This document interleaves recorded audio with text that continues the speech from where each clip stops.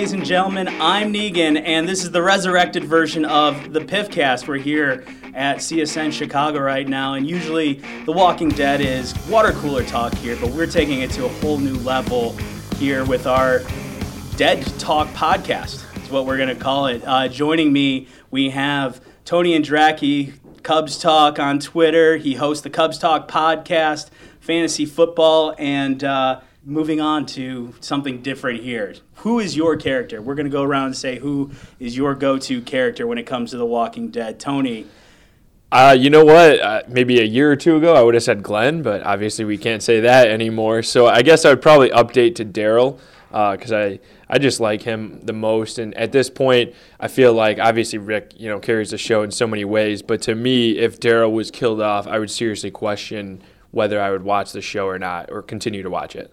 Also with us here, Emmy-nominated producer, cameraman. We're going to just make him blush on air here. And also Brett Eldridge's new best friend, Scott Changnon.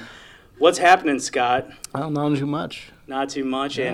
And you're kind of reeling a little bit from that finale, right? It wasn't as, of all the 7 finales, it wasn't anywhere near the top 3, I would say. I think last year's was probably number 1 for me as far as, on the edge of the seat watching the show. I had a feeling it was very predictable. I thought season 7 was, as far as from where it started in that first episode where they reveal who dies until all the way through the end. But it was still a very satisfying episode, I thought, and I'm definitely looking forward to what they can do in season 8. Number 1 character at this point? Oh man, there's so many. I'm gonna have to go with Dwight. I like that a lot, and I think he's gonna do some good for these guys. We're definitely gonna go into what Dwight is all about in a little bit. Yeah. So also with us, Karen Ginsberg, the Queen of the Dead here at CSN Chicago. That's your new nickname, Karen. Okay. When I first started here, I think it was probably 7 months ago. First thing I talked about with Karen was our Walking Dead fandom, that and Banshee. And yeah. So, Karen, who is your go-to character? Well, I have several, but I have to say that with this finale, one thing that would have made it perfect for me would have been if Carol had underneath her little flak jacket or whatever, a flowered sweater while she was carrying the AK-47. I thought that would have been great. I also love King Ezekiel because I think he's one of the few people who can use the words capricious malevolence in a sentence and have it work. But overall, though, if Daryl was killed, Rick was killed, Michonne, if Michonne was killed, I would have to stop watching the show because that just would put an end to it for me. So this is our Dead Talk podcast, and what we want to do is talk about what got you guys into this show in the first place. Before we get into the finale, before we get into season 7, what grabbed you onto The Walking Dead? Starting with Karen here. Okay, I would say that first episode, Days Gone By, I tell anybody who hasn't seen The Walking Dead, I say, check out this episode because it's about a person waking up with the world being turned upside down. And you care about Rick, you care about Morgan, you're like, this poor man, what has happened to him? He's been in a horrible, horrible accident, where he was shot by some redneck, with causing a car wreck, that they were, he was on duty. And, he wakes up and where is everybody? Everything's gone. And I think that's what drew me into the whole show. And then as the cast grows, where you get Carol and Daryl and Crazy Merle and, the hippie guy with the microbus, whatever it is. I mean, it's just the characters are what draws you in and what keeps you going. The walkers, to me, are secondary. I mean, they're great effects, whatever, but they're zombies, but it's the people dealing with an impossible situation. That's what drew me into the show, and that's what keeps me watching. For me, I feel like it's the living is way more dangerous than the dead on this show, and it starts out that way with Rick having to point that gun at a zombie little girl right there. That set the tone the rest of the way. Scott, how about you? What got you in this show? Well, I didn't start watching until I believe season 3 on a regular basis, so I was able to binge seasons 1 and 2. That's probably for the better. And that was pretty awesome because it really got you hooked that quickly in about a week span compared to 2 years of watching it. So what's that difference like when you go from binging a show for 2 seasons, so you've got that all knocked out in less than a month probably, to having to wait week to week? I mean, it was fine because it gave you that water cooler talk and talking with all you guys every day or every Monday, I should say. It's good to kind of get caught up and kind of looks forward to the weekend and the end of the weekend too, because it's always on Sunday night. And I don't think there's going to be a time when I stop watching it, even though like my desire to watch it might not be as high. I mean, I still watch every episode of Fear the Walking Dead, but there's still not that same love for the characters. You just don't feel it the way you do, like Karen was saying, with Rick and the guys.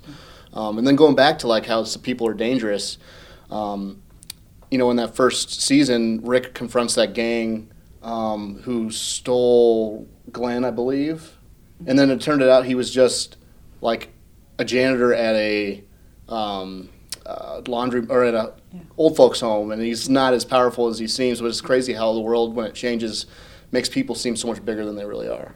Tony, how about you? For me, I was a little late to the party. It was sometime in the middle of season 2 where I saw a lot of people talk about it on social media and a lot of friends discuss the topic.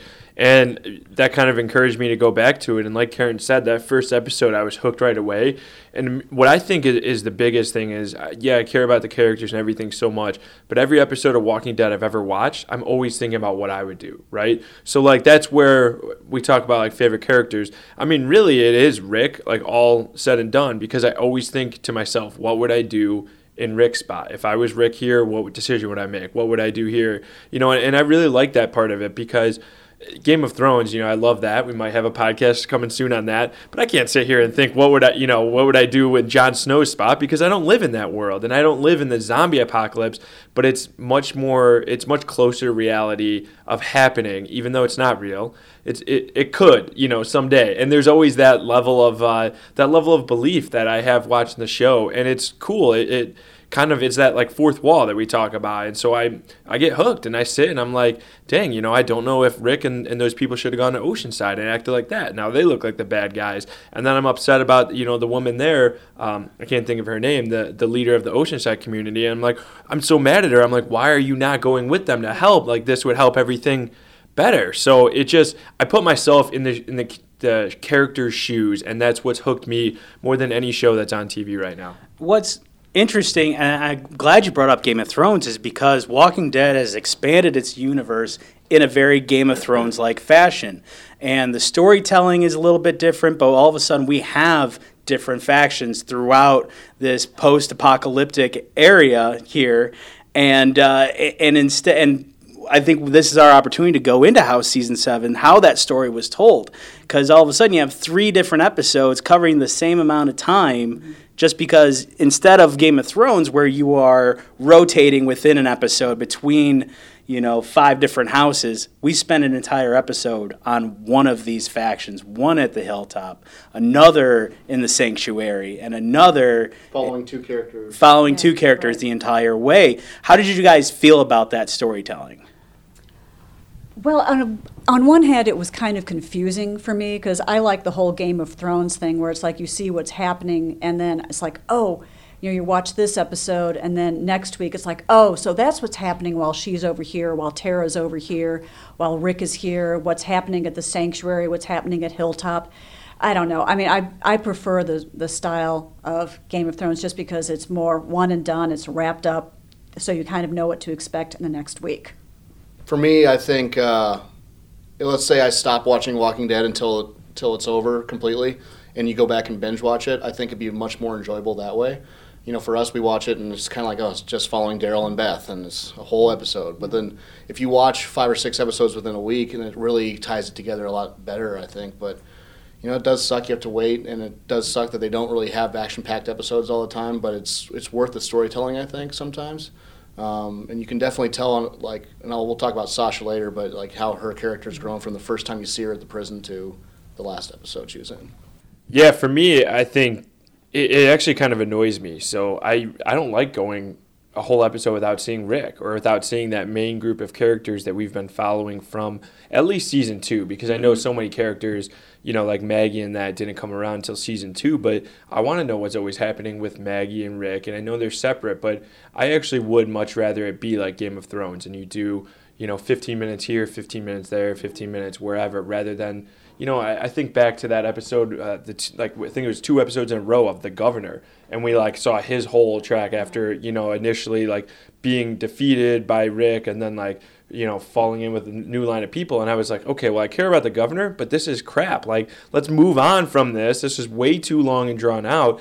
And Game of Thrones doesn't do that kind of stuff. So I would like to, a little bit here and there each week. I kind of wonder if they don't feel the pressure to give you the action-packed almost every other episode, because these are 16-episode-long seasons, whereas Game of Thrones, they make use of their 10 episodes. And they're going to be doing it again this summer when they're doing 7 each. It's going to be the Sopranos style, 7 each half of it. What were highlights for you guys this season? We'll go highlights and lowlights. So start with a highlight, then what was the lowlight for you? Tony, go for it. For me, I think the highlight was finally getting to see the tiger, Shiva, actually get in some battle. I thought that was pretty cool. And Piff, you sent the tweet to us this morning, which I thought was great. Kari Payton, the actor, responded to, I think it was Michelle Beadle, actually. Yeah, Michelle Beadle. Yeah, so great. Sports mixing with Walking Dead, so that's perfect for us here at CSN Chicago. But, saying that he shows flashcards of who the bad guys are to Shiva. But I thought that was really cool. And I know a few of my friends who watched the show were really upset at that part. But for me, I was like, well, this is entertaining as all hell.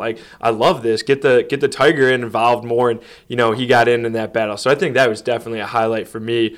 The low light, I think it's Gregory. Just in general, I wince every time that guy comes on camera, and he acted like he was gonna kill Maggie, and then he couldn't even kill a walker. So I can't wait till that guy dies. And Negan's actually grown on me, but I can't wait till Gregory dies. I think for me, man, so much happened in season 7, but I think to see Daryl at his lowest lows, listening to that song over and over and over again, and then being able to get out, and then you see how he reacts to Maggie for the first time, and how he kind of stayed away from her, and then they finally got that emotional stuff out of the way. I think that was probably the high point for me with the season, seeing how his character went from the lowest to lows, and that was able to escape Negan's sanctuary. And I was scared as hell when he was away from there, that they were going to catch him and something was going to happen. Oh, I would say one of the lowlights was what happened with Rick when he was saying that because of Judith, he had to submit to Negan. He had to go along with it. He had to, obey Negan, for lack of a better word. He had to, follow the line. But again, one of the high points was when you see him going off scavenging, and then he does find the scavengers, and they all have guns on him.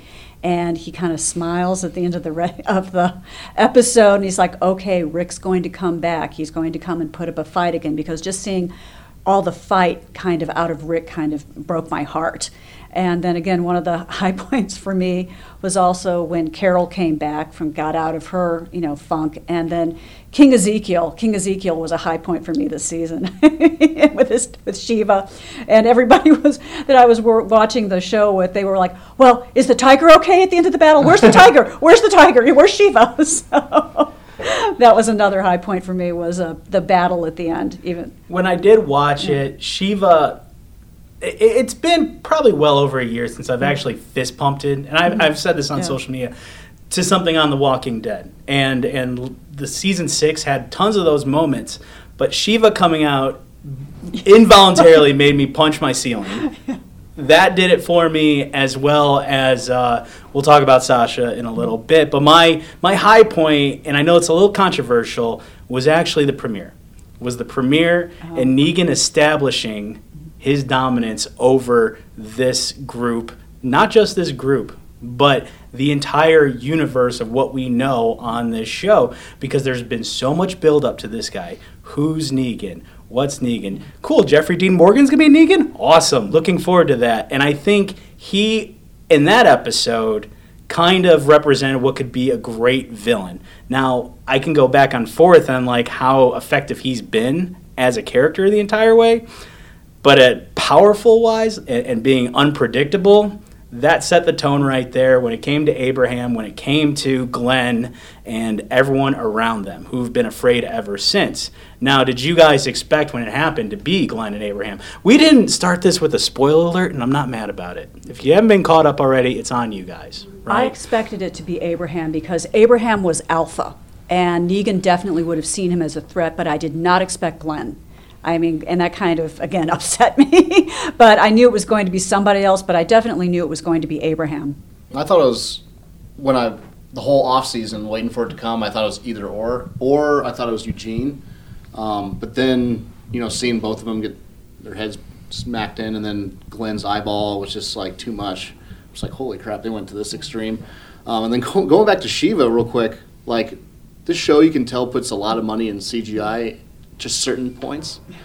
I think they did a great job with Shiva and a horrible job with like balloons and like mattresses on fire. Like they couldn't really take some mattresses and put them on fire. Like you could tell some of this is bad CGI, but some of it, Shiva's great. Like that attack scene was awesome. Half the budget in Shiva. Half the budget in Shiva. Did anybody see too, Scotty, you put me onto this, it's Funny or Die, right? That's yes. Like the greatest things. So they actually had a photo of the Shiva attack, of how they did it. You guys should go look it out. Yeah, so it was a guy in like a Blue Man like CGI group, right? And so he's just jumping off of like a trampoline, and it just looks hilarious. So I encourage all of you to go look at it's like the 19 most ridiculous things from last night's episode. Definitely go check that out because that's really funny. But yeah, to your point, Scotty, when I was watching it, I thought that was some of the best CGI of the whole show. Oh yeah. And now that we've brought up Shiva and we've talked about what we thought were the lowlights, the highlights of the show, it's time to get into the finale. The finale that might have been like the least anticipated finale in a while. Do you recall any buzz around this episode? I know it's going up against WrestleMania. It's going against opening day with the Cubs and the Cardinals. And there's us right here who are excited to see how this finally resolves. And it starts with Dwight encountering the group. Here's Dwight, meet everybody else outside of Daryl. Now, I found it very interesting that Tara was so eager to have him killed when she's been on the other side of that knife before with the governor. She was a part of that attack that killed Herschel. So it was kind of ironic in that way. How would have you guys, I guess if we've talked about putting yourselves on the show, how would you have handled all of a sudden someone from Negan saying that they want to help you out? Well, what I thought was interesting, too, is, I don't know, maybe I heard this wrong, but when you see Dwight going off and Rick and Daryl are talking to each other, they said something about he's the one who started all of this to begin with. And was it because when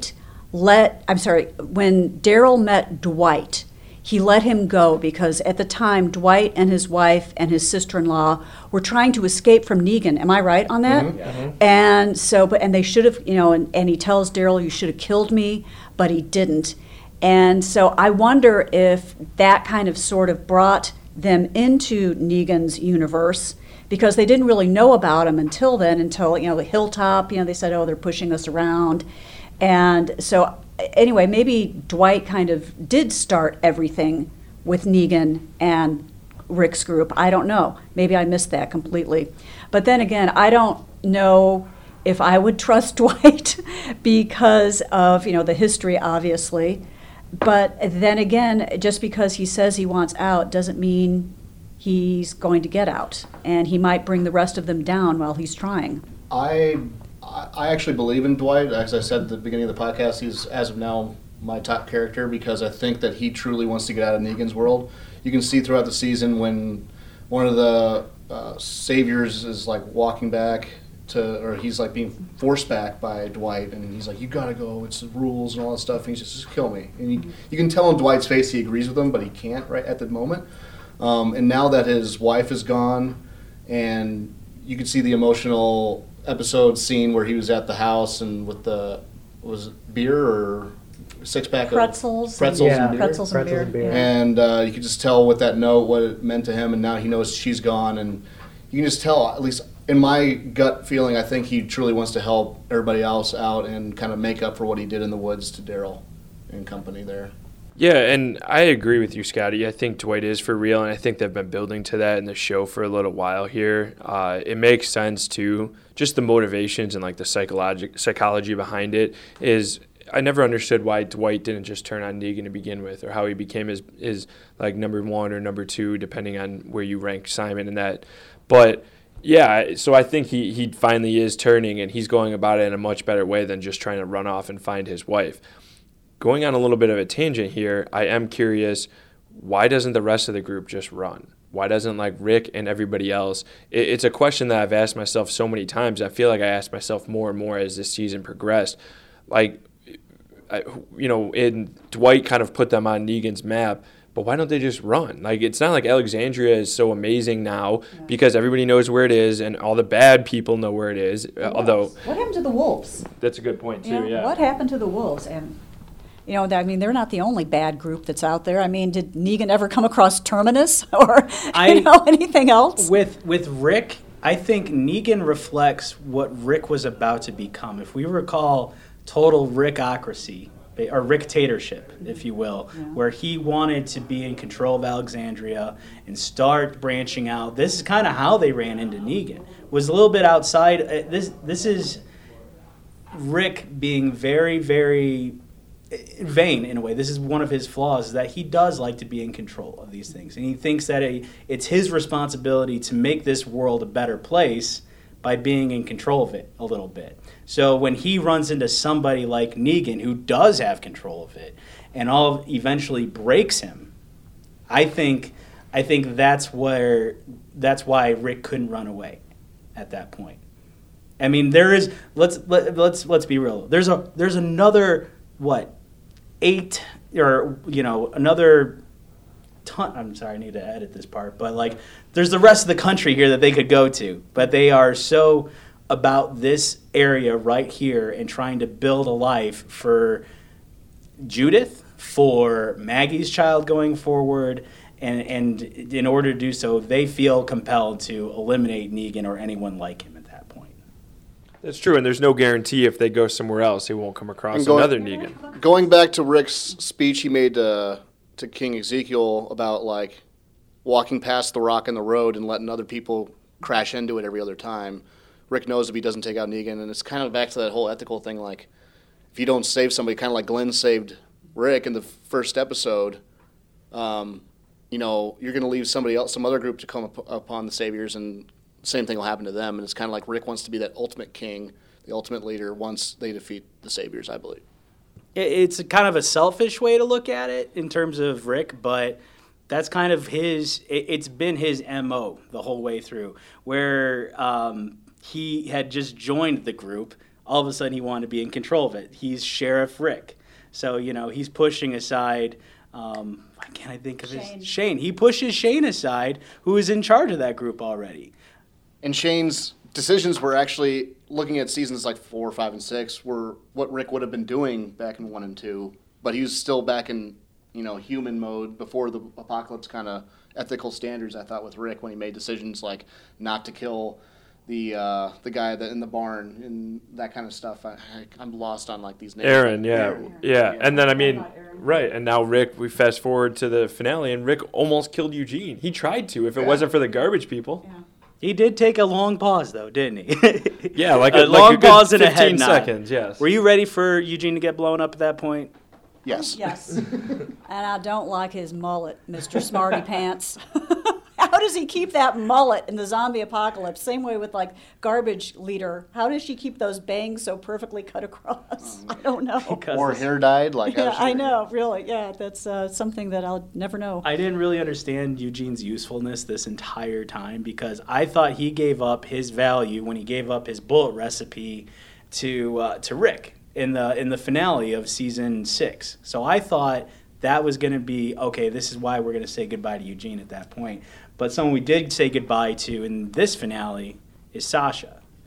Now, Sasha has been through a lot. Let's be honest. Is there a character that's lost more than Sasha? Personally, I think Maggie has. Mm-hmm. But Sasha, she's lost Abraham. She's kind of lost she's lost Bob. We'll put it And that she way. lost her brother. And she lost her brother. Right. That was the very beginning. And so this is her opportunity. She was all ready to go guns blazing into the sanctuary and probably die that way. So let's talk a little bit about the episode for her and how you guys saw this thing going. Well, when she came out of the casket, I can say that was one of my top 3 did not see that one coming moment. I mean, it was great because especially when Negan's trying to hold her off saying, oh, honey, what's going on here? But it was also kind of sad because you just saw her having this flashbacks of what her life could have been like with Abraham. I think she was like having sort of like in that dream state, and at first I didn't realize she was in a coffin or what was going on. I had to go back and watch the episode. And then when she also says to Negan at the very beginning, when they're having the talk, when he brings her the pancakes, she says, no, only one person has to die. One person has to die. And she was talking about herself. Mm-hmm. She was going to, take that pill and, hopefully it would work. She didn't know if she was going to turn into a walker when by the time the casket had opened, and could she have played it off as acted like she was a walker? Could she have done that if the pill didn't work? I don't know. You would have had to be sober and chew somebody's face off. I don't know. Well, when I heard we were doing this podcast, this is like the number one thing I wanted to talk about with Sasha, and I remember watching the show and her revelation of back to that dream world where she's like, Maggie has to take care of Maggie, and then. Yeah. Abraham saying, you didn't just mean that, and she agreed with them, and how you go back to the very first time we ever saw her. She's in the prison, she's in a safe place, and the only thing she wants to do is give me the keys, screaming at Carl, and there's her brother calming her down. Yeah. There's Bob calming her down later in episodes further, and Abraham tried to calm her down. So all these characters that meant so much to her tried to help her realize that this is a world where we're caring about people and sacrificing ourselves for the greater good. And you finally saw that in that final episode, that she realized what she had to do. And that was the biggest thing for me character-wise, and how her development has come from that very first scene we saw her in the prison yelling at Carl to being so selfish about trying to survive, which a lot of people in that zombie apocalypse world are, but you just don't see them survive as long sometimes. By the way, I miss Abraham. I just love the way that guy talks. And I'm glad they brought him back for the finale and just had a chance. It was almost like a goodbye to Abraham, too. It was a goodbye to Sasha and building up to that, but it was a goodbye to Abraham, and I thought that was awesome. I'm definitely going to miss him moving forward. Kind of like Herschel when he came back in the season finale, the episode before the season finale where Rick bit that guy's throat out, and you saw Herschel coming back after a few episodes of him already being dead. It was kind of cool to finally see a character we've been missing so long to kind of be back on screen. Also, when you saw them going after the whole battle and they see her as a walker and Jesus goes and puts her down, I mean, that was kind of sad, too. Yeah. Well, he held her down for Maggie to do it because you could see she was emotional, too. But that whole speech that Maggie gave at the end was another thing, too. And that's a whole thing that will also, at the end of the episode, it's like the difference between Sanctuary and Negan's group and what I call the triumvirate of Rick, Maggie, and King Ezekiel. And that group is that this group is, Maggie's group is based on family, and the other one is based on sheer intimidation and brutality, and which is going to win. I mean, that's the whole concept of the war. And what is going to help build an alliance? Mm-hmm. That's the other thing, because now I think Negan's going to be trying to, if there's other groups out there, he's going to try to enlist their help, and that is going to be the kind of the hook for the triumvirate, as you will, is like, we aren't going to threaten to kill you in that case. No capricious malevolence. All right, one question I have for you guys, actually two, but quickly, what was the deal that the Saviors made with the garbage people? He said 12, and then she wanted 10. Do you know what that was about? Were they talking about people? Sounded like that's what I thought. It's like, we will give you 10 people, because people are a resource. I think that's what he was talking about, because guns, it wouldn't be 10 guns. I mean, that's too few. So I think he was talking about people. Okay, I can see that. And then workers, Another thing was when Dwight left his little figurine and said, didn't know. Yeah. What was he referring to there? Probably didn't know. Go ahead, Mike. I was going to say that he didn't know that Negan knew. He didn't know that the scavengers were a part of this thing. Because I think Dwight actually would have told him if that was the case. Now, you probably would have thought maybe that thing could have been from Eugene. That's what I thought initially. I think Eugene's still trying to play a part here. because he's helped Sasha out, and he's comfortable. He's comfortable, Eugene, but I think he does have certain alliances to people that have cared for him and made him feel important before, and I don't think Negan's essentially done that yet. And I'll say this, I don't want to play poker against Eugene because the way he had a straight face against Negan when he was like, how did she die in that coffin? Yeah, I know. And do you think that Negan has a clue that Eugene was in on it? I mean, do you think that has other plans for Eugene? I don't know. I mean, is Eugene that valuable to him? Because Eugene does, quote unquote, have the knowing of a lot of things. Or he is able to put up a lot of bluster like he does, like I was part of the Genome Project. And so... I think that, at this point, Negan probably is like, well, I didn't die, and the other guy died, so whatever. So he'd probably keep Eugene around. My question is, if it is people, as you brought up, Karen, that Negan would have to give to the trash people, do they now have to talk like the trash people? Because that is a unique language, and we're only 2 years or 3 years into this new world. So how did these people get a brand new language? And, I mean, it's still English, obviously, we're watching it, but they... Up. Yeah, right. I mean... Yeah, it's de-evolution, I guess, of the English language. It's gotten, coarser and shorter, and I don't know what the word for it is. I'm turning into a trash person. Not good English. And then the whole signaling flares, were they trying to signal more people, or I don't know what that scene was about. I think they were trying to signal that we're heading back, and because remember they did the whole smoke bomb to mask how they were getting out.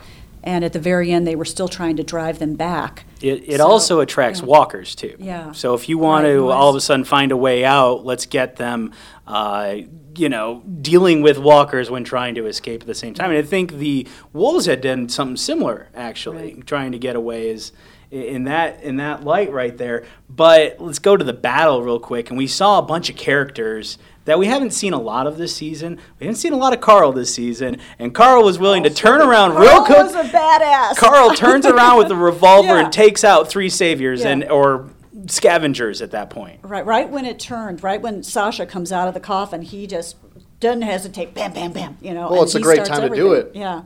And that's another evolution of Carl and his character, to kind of turn around and know that everybody's not focused on the main threat, which is everybody pointing guns at each other, and how the garbage people didn't take guns when they had them surrendered, basically, is beyond me. But then Rick was like, we're not handing over our guns, and all that stuff. So. Yeah, it was very Rick-like from Carl, which is actually cool because I've been a little annoyed with Carl as a character, as I'm sure we all have at some point.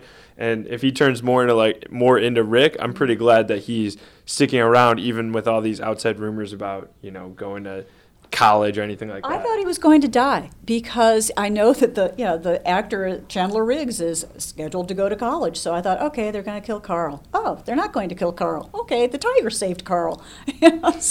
Or Carl. Maybe he's going to go to the University of Georgia. Who knows? I think really, I don't know.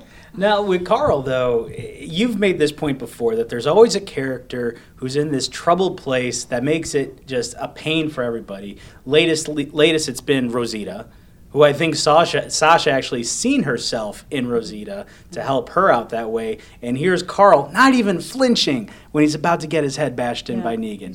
I mean, he's right. He kind of understands this world now, much like his father does. Now we've seen Father Gabriel come running in. There's another guy who's developed over time, who's been in that spot. We've had other Alexandrians that we've seen on occasion jump in. And then you see Carol back in action, back where she needs to be, and also Morgan with his spear now, not his stick, her staff. And that's going to be another character relationship scene going forward. I also found it interesting how you see at the final scene of the show, of the episodes, of the season finale, when Carol's kind of walking down the street, and there's her old boyfriend off to the side, and there's no relationship there. Tobin! Team Tobin! But then she goes off and sits next to Morgan, so that's going to be an interesting friendship/relationship. You never know. So we want to know now what's next for this show. What's next for these characters? What's the next step for the Triumvirate? As we are going to coin this phrase. They are the Triumvirate for us, right, guys? Right. Karen, copyright that one. TM. TM. And the Sanctuary, the Saviors. So what is next? What are your guys' predictions as we go into Season 8? For me, I'm just curious how it's all going to work out. So I think the Triumvirate has to all come to one spot, which is basically impossible. They've built lives in Alexandria, in the Hilltop, and in the Kingdom. and yet they can't protect all 3 places. So if they divide up their army and they choose to have their army, split it 3 ways, obviously that's not enough. And if Negan's group, all of Negan, attacks one area, then they're screwed and they could just easily go through. So now, do they put everybody back to Alexandria? Well, Alexandria is the least sufficient out of all 3. So they have the walls, but, the other groups have the walls, but Hilltop doesn't look big enough to hold everybody. The Kingdom probably might be the best place overall, but I don't know if it's the easiest place to defend. So for me, that's what I'm going to kind of keep going through in my head is like, okay, well, what would I do now if I was one of the people in the group? And I don't really have an answer to that. So I'm glad that they left it open-ended, so now I can kind of mull that over in the months until October when it starts up again. I still feel we don't know the sheer mass of the saviors, because you see when Michonne tried to have that one savior take her to Negan, and she took her to like that massive hill to see the entire hundreds of people. Like, I think there's a lot more saviors than we know about. So the war is gonna be interesting to see how they go about it. But then another thing I'm very interested in seeing is, are we gonna see Heath again from when he saved Tara, because he's missing. If he's in between filming 24. I didn't even think of that. But he's still alive. Yes, there's been no resolution to Heath, character in the comic book. What's that card mean? It was PPP. Do you remember that, where Tara picked up the card on that bridge? That's right, and I think that might have something to do with, I don't know if Heath left that or if another group that picked up Heath. Mm-hmm. In that case, because it's kind of tough to get out of that situation on your own. And then the mystery person, do we still know who that is? Oh, yeah. Because the mystery person saw Carol walk down the street, I think, back from the Kingdom when she had killed those walkers and walking home, and she had not killed a walker, but somebody else had, and she was like, that's confusing, but there was somebody off to the side watching her. And I'm not sure if it's the same person that was at the end of the mid-season finale with the boots and the water. Yeah. So I don't know if those are garbage people or what that is. Yeah. I thought that was Richard with the Carol thing in specific. I thought it was Richard because he was outside the wall at that point, and then he ended up, trying. Like we saw a little bit more about Richard, but we saw that he was like setting up the cards and like the arrow and everything like that. Okay. So to me that was resolved, but I forgot about the water and everything else. So I'm not really sure about that. Well, let me ask this: how much dissension do you think there is in the ranks of the saviors? Because obviously it's one of those things where there's people who are favored and there's people who are on the bottom who are not very happy. So do you think that there's the possibility, because I think there's more people on the bottom than on the top, for those bottom dwellers to rise up and kill or join Rick? Because Rick is going to need more numbers. I mean, that's obvious. And he didn't really make friends with Oceanside by taking their guns and leaving them nothing. And again, I don't understand why on Oceanside it was like either everyone goes or no one goes. That made no sense to me, because I think that there were some people there who wanted to go and avenge their brothers and their fathers and their husbands and their sons. Yeah, I'm interested to see with the Doctor now being with the Saviors, right, how it's going to affect Maggie's pregnancy, and also with Dwight being a captain basically in Negan's army, being on the good guy's side, how that's going to play a role in next season. I mean, that's Benedict right there. Yeah. For Negan. Yeah. Now, this show, what we're wanting to do is that we talk about other shows, other pop culture related things. So we're going to just kind of close out here. But real quick, what else are you guys, pick one show you guys are watching starting this April now that Walking Dead's over? Now that Walking Dead is over, Fargo. Better Call Saul for me. I am a huge fan of Breaking Bad, and even though Better Call Saul is kind of slow, it's definitely picking up, and I think we're going to see, with Gus coming back and a few of those other characters, it's going to be fun to see how that show evolves in Season 3. For me, nothing actually until Game of Thrones really will keep my interest. It'll be, baseball season has started up, so kind of have to switch back into that. So in a way, I actually really appreciate the timeline of Walking Dead here. There won't be anything that'll be a must-watch for me each week, although Criminal Minds is still like one of my all-time favorite shows, and I haven't watched that yet, but I got to binge-watch all of like season 52 or whatever they're on right now. And it's funny, Walking Dead's finale was on opening day, and it's funny how when they come back, it'll probably be in the playoffs. Great point, yeah, and the Cubs might be going for World Series #2, or, a lot of Cubs fans will be crying, so. Or the apocalypse. The show, when it first premiered, how many years ago, it premiered on Halloween. Does anybody remember that? No. The first episode was Halloween 2000, whatever. I can't remember. It was 2007, maybe? 2000? No, it was later than that. I can't remember. About 2010-ish, I yeah, think. 2010. Yeah. Right, 2010, Halloween. Well, for me, I'm looking forward to American Gods on Stars. If you guys read the book, if you haven't, please do read the book. New show is going to be fantastic. All right, that's going to do from here. It's the Dead Talk podcast edition of the Piffcast. I want to thank Scott, Tony, Karen. If you guys want to give your Twitter handles, you're more than welcome to, because people are going to want to talk to you about this stuff. Real quick, Scott. It's at Scotty with a Y, Shag, Chag. At Tony Andracki 23. It's ANDRACKI. At KGOA. And I am at Mike_Piff03. So you can find our show on michaelpiff.com, SoundCloud, and iTunes. And until next time, guys.